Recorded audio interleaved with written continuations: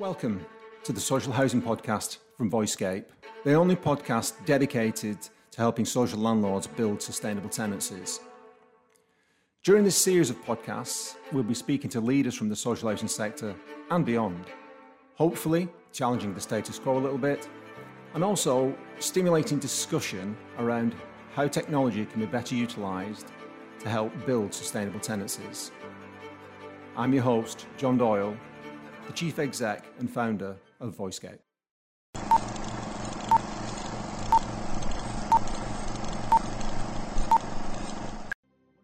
How is Sovereign going to go about reconstructing the relationship with community organisations and customers in a way that can change things for the better?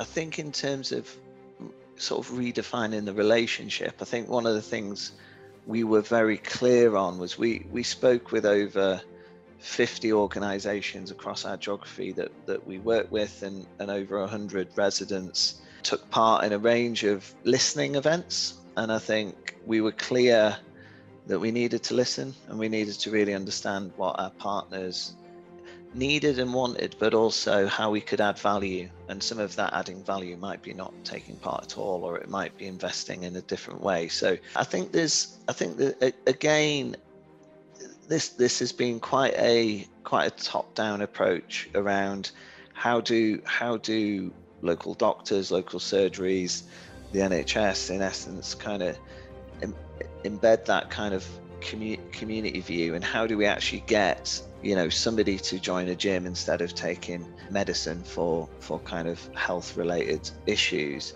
I think that the idea of this health creation thing is, how do we actually embed that into having a local community gym, or having something that is kind of free to access rather than something that isn't? Today's guest on the Social Housing Podcast is Matthew Buckham, the Communities Director at Sovereign Housing Association. He has extensive experience across 15 years in the sector, holding down roles with names like Community Assets Manager, Senior Community Investment Manager, and Head of Locality. There's a strong theme in there, and I can't wait to speak to Matthew to find out what that's all about.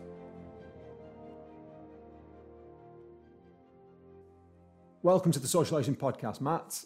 I wonder if you could tell me some of the things you've been responsible for in the past 15 years of your career in social housing, and why you think that's an important aspect of the business. Hi, John. Thanks for having me on. So the past 15 years have been varied and challenging, predominantly in community-based regeneration, community engagement, and I've worked across community asset development. So I spent nearly 6 years developing community centres, third sector organisations to kind of take them on. And that led to one of the sort of first national community asset transfer programmes for a housing association. And then I've moved on to setting up community investment teams as a whole, so covering kind of employment, money and digital, community engagement. And then latterly I've worked as a head of locality covering all things housing. So really taking a coaching approach to housing management, covering general needs, supported housing, capacity building, but also some of the sector's first homelessness projects around Housing First as well.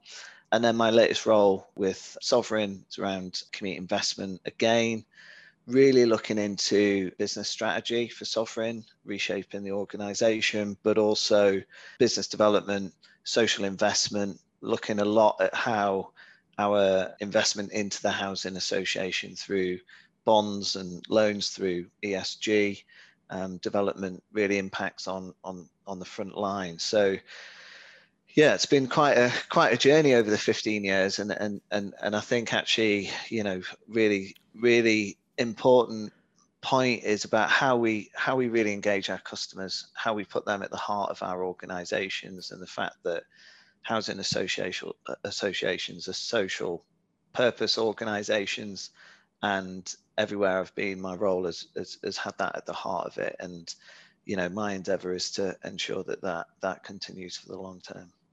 Okay, that's brilliant. That's a very varied sort of portfolio. I'm interested to know what you've seen as the key changes across that period of time. Was it better back then? Is it better now? Is it pretty much the same? What are your thoughts? I think the the customer and our residents at the heart of the organisations that I've worked for hasn't changed. I think how we work with our customers has changed, and I think housing associations, when I first started in the sector, were quite paternalistic. They were very hand-holding, almost over the top, I think, with customers in a way. And I think that has changed. I think there's been a view, particularly I've over the 15 years had to bid for a lot of funding to support communities, and a lot of those funders, had criteria about how bad a place was, how deprived a place was, what that community didn't have or what those customers couldn't do. Right. And actually, I think over the last 15 years, there's been a change in ethos from a range of organizations, but actually, most importantly, our communities themselves have said, look, we have got assets, we are assets, and we've got skills and talents that we can utilize. So I think both housing associations, the third sector, but also a lot of our funders now are taking much more of an asset-based approach. And we're actually working with and alongside our customers, I think, in a different and better way than we ever have done before. Some of that is government pressure, but I think those that are at the forefront of kind of community engagement are really have been doing that anyway. I think we're just getting better at it. But I do think that there's a change in the air at the moment across a range of areas. And then I think there's something about the office environment, the ability to trust our colleagues and enable colleagues to work much more flexibly around outcomes for our customers, rather than time-bound kind of outputs, and really focusing on a kind of 9 to 5 a work-based pattern. So I think that dynamic has changed and has been accelerated tenfold by COVID as well. Okay, it's quite an interesting point you make there, Matt. It's a very short step from paternalistic to patronising, isn't it? It is. Yeah. Okay. Well, let's move on now to your time at Sovereign. And for those who don't know, I wondered if you could just give a little bit of background, typical background on the organisation. Sure. So Sovereign is a large housing association in the south of England. So we own and manage over 60,000 homes from Oxfordshire right down to Devon and Cornwall and across on the Isle of Wight. So within that, we have a range of general needs homes, shared ownership and leasehold, but we also have a range of care and support services and key worker accommodation as well for kind of NHS and students. So in terms of size, the organization's got 2,000 colleagues.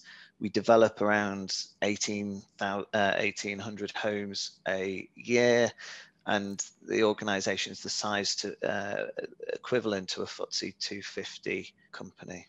Wow. I wondered if you could tell me specifically now a little bit more about your customer impact strategy. I know you've been busy working on it for a while, and you and I have obviously spoken previously. I think could be of real interest to a lot of people. So if you could just flesh that out for us. Yeah, so we've been working over the past 12 months to really look at how our internal strategies at Sovereign will enable us to deliver our corporate plan, and really reorganizing how we work, what our focus is, and that has basically meant that we've devised two overarching strategies. So we've got a customer impact strategy, and we've got a sustainability strategy that, I hate the term kind of golden thread, but it's really kind of pivotal that we take both of those and run them through everything that we do. And then underneath that, we've got 4 executional strategies. And in terms of those, it's really about, obviously, with myself, it's about thriving communities. That's right. One pillar. We've got engaging places, which is all about how do we redefine our landscaping? How do we really value place? And how do we connect our places to local economies? So COVID's again amplified that. People appreciate their outdoor spaces more than they ever have done, or their communal gardens, or their own private space as well. And then The third one is around safe and quality homes. So at Sovereign, we're designing a 30-year home and place standard, which in essence is going to be a set of standards for our new build homes, but also our existing homes and how we bring them up to the quality that we see. And alongside that, set a strategic asset management plan and a development strategy. And then all of that needs great services, and that's the fourth pillar. And that's really about getting the basics right, but also move into a much more embedded kind of multi-channel approach, and how we can actually utilize technology, utilize things like chatbots, and effectively deal with some of our customer queries that can be done at a level that maybe don't need our contact center or face-to-face contact, but then really focusing on where we need that contact and how we can actually work with customers in a better way. So we've done a lot of work with PA consulting on that, but we've also embedded that through our co-creation with our resident board partnership, and our customers have been at the heart of helping us do that as well. Okay. So those will be launching over the next few months. Brilliant. In terms of your core subject, as you said, that of the thriving communities, I'm wondering how is Sovereign going to go about reconstructing the relationship with community organisations and customers in a way that can change things for the better? Because presumably that's what the plan is. Yeah. So the Thriving Communities strategy was signed off by our board, and we're pretty much coming to the end of the year one of that plan, and that kind of, it sits across three themes: so community action, money and digital, and employment and training. And I think in terms of sort of redefining the relationship, I think one of the things we were very clear on was we spoke with over 50 organizations across our geography that we work with, and over 100 residents took part in a range of listening events. And I think we were clear that we needed to listen, and we needed to really understand what our partners needed and wanted, but also how we could add value. And some of that adding value might be not taking part at all, or it might be investing in a different way. So that led to a number of different initiatives, things like crowdfunding, which we'd not done before. And just as an example, in terms of the impact, we've invested nearly £200,000 in crowdfunding community-based projects that are led by the community in their community, and then supported by their community. And that's derived over £1 million worth of match funding. So huge amount of investment from local people, but also local businesses as well. So Matt, sorry to butt in there. No worries. Yeah. Could you just explain that to me, that crowdfunding? Are you saying that Sovereign, how does Sovereign get involved? Presumably, do you put money into it, or do you just sponsor it? Or? A bit of both. So we put money. We use Crowdfunder, who are our partner, and we use Good Exchange as well. And in essence, what we do is we put money aside for theme-based projects. So it might be environmental. At the time COVID hit, so we were looking at a lot of digital inclusion or isolation projects. And we would get local organizations and charities that would then bid for that money. What they then needed to do was kind of match that money. Right. And we were kind of blown away basically by the amount of local support, local advocacy, but also a lot of the local private businesses that were wanting to help and assist during the pandemic.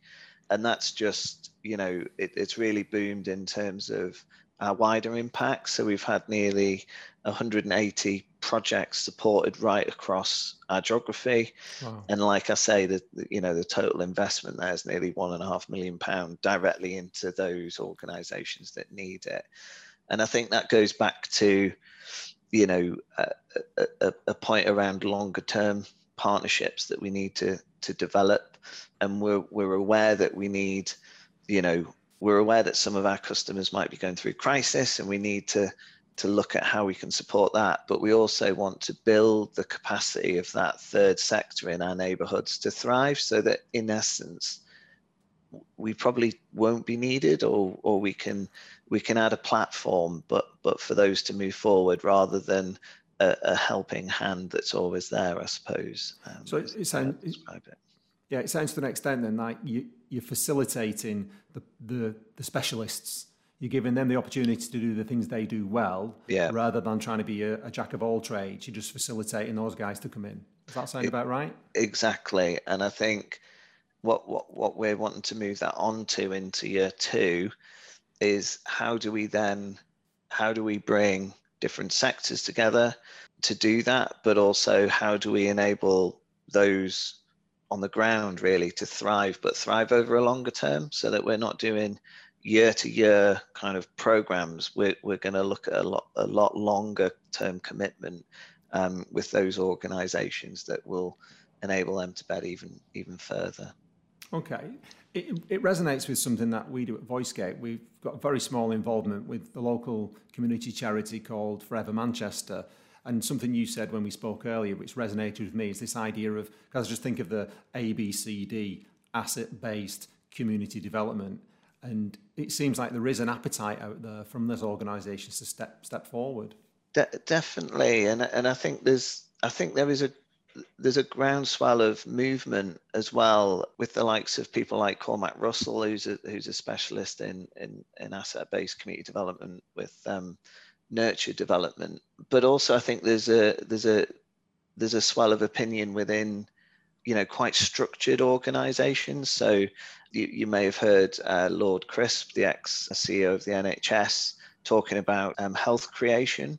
Yeah. And actually, he was advocating that the likes of housing associations, the private sector, local economies, but also education really tie up, because actually, that health creation starts with the home, that starts with the local community, and interestingly, one of Cormac's lines is, it takes a village to raise a child. And actually, how do we enable our quite strategic, quite systems-based organizations to start and think a bit differently? So how do we look at the fact that, if you look at the COVID pandemic, the impact has those that earn the least, the lowest 2 quartiles of earners have spent 30 to 36% more during the pandemic.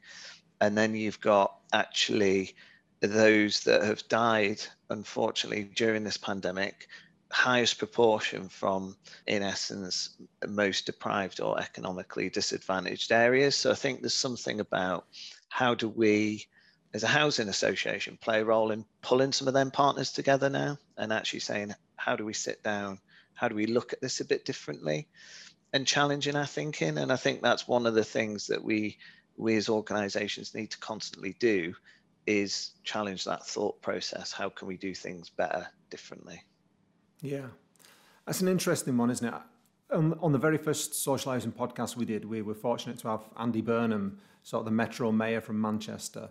And he made the point that back in the day, housing and health were the same ministry. When it was first kicked off 30, 40 years ago. And obviously now they've moved apart, but it seems like it needs to come full circle, because, as you said, the bedrock of health is good housing. Yeah, and I think some of the earliest council housing estates were designed with health in mind. And actually, you look at, our new home and place standard is all about how do we connect, how do we ensure that there is adequate space, adequate room, but also adequate links to employment and training as well. And I think, and Andy makes a good point there, that, that the health system has grown so much.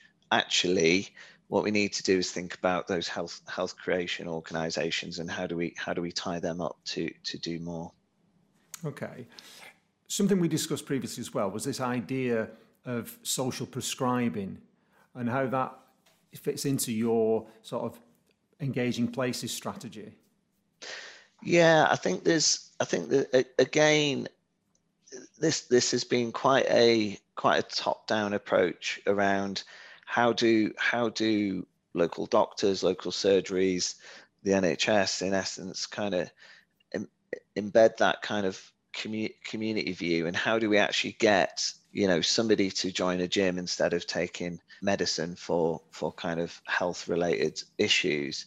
I think that the idea of this health creation thing is, how do we actually embed that into having a local community gym, or having something that is kind of free to access rather than something that isn't. And I think our approach around place and our kind of review of how we will do things like even landscaping in the land we own, actually we can start and do that in different ways, and we can start offering that up to local organizations that could do much more with it than we would do just naturally maintaining it as well. Okay. There's a lot of stuff going on there at Sovereign, and it's quite interesting for me because I think many larger social landlords sometimes can be perceived almost as developers with a little bit of social on the side. But it sounds to me that Sovereign have got, the social intent front and central in everything they do.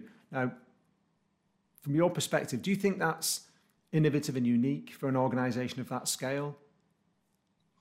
I think where Sovereign is innovative is our executive team are very clear on the social purpose, but they pull that together in a way through things like our new approach to ESG. That is enabling us to, or will do, enable us to borrow money at a lower rate that will enable us to build more homes. But actually, those homes are better quality, and we're investing more in our communities. So I think there are some other good housing associations out there, but I think there are a number that may well have kind of lost their way and gone too commercial, too development led. And actually, I think Sovereign's got the blend of all of that, and I think it's the first organisation that has really done that. Our executive director of development talks about place more than he talks about development, and that's really refreshing.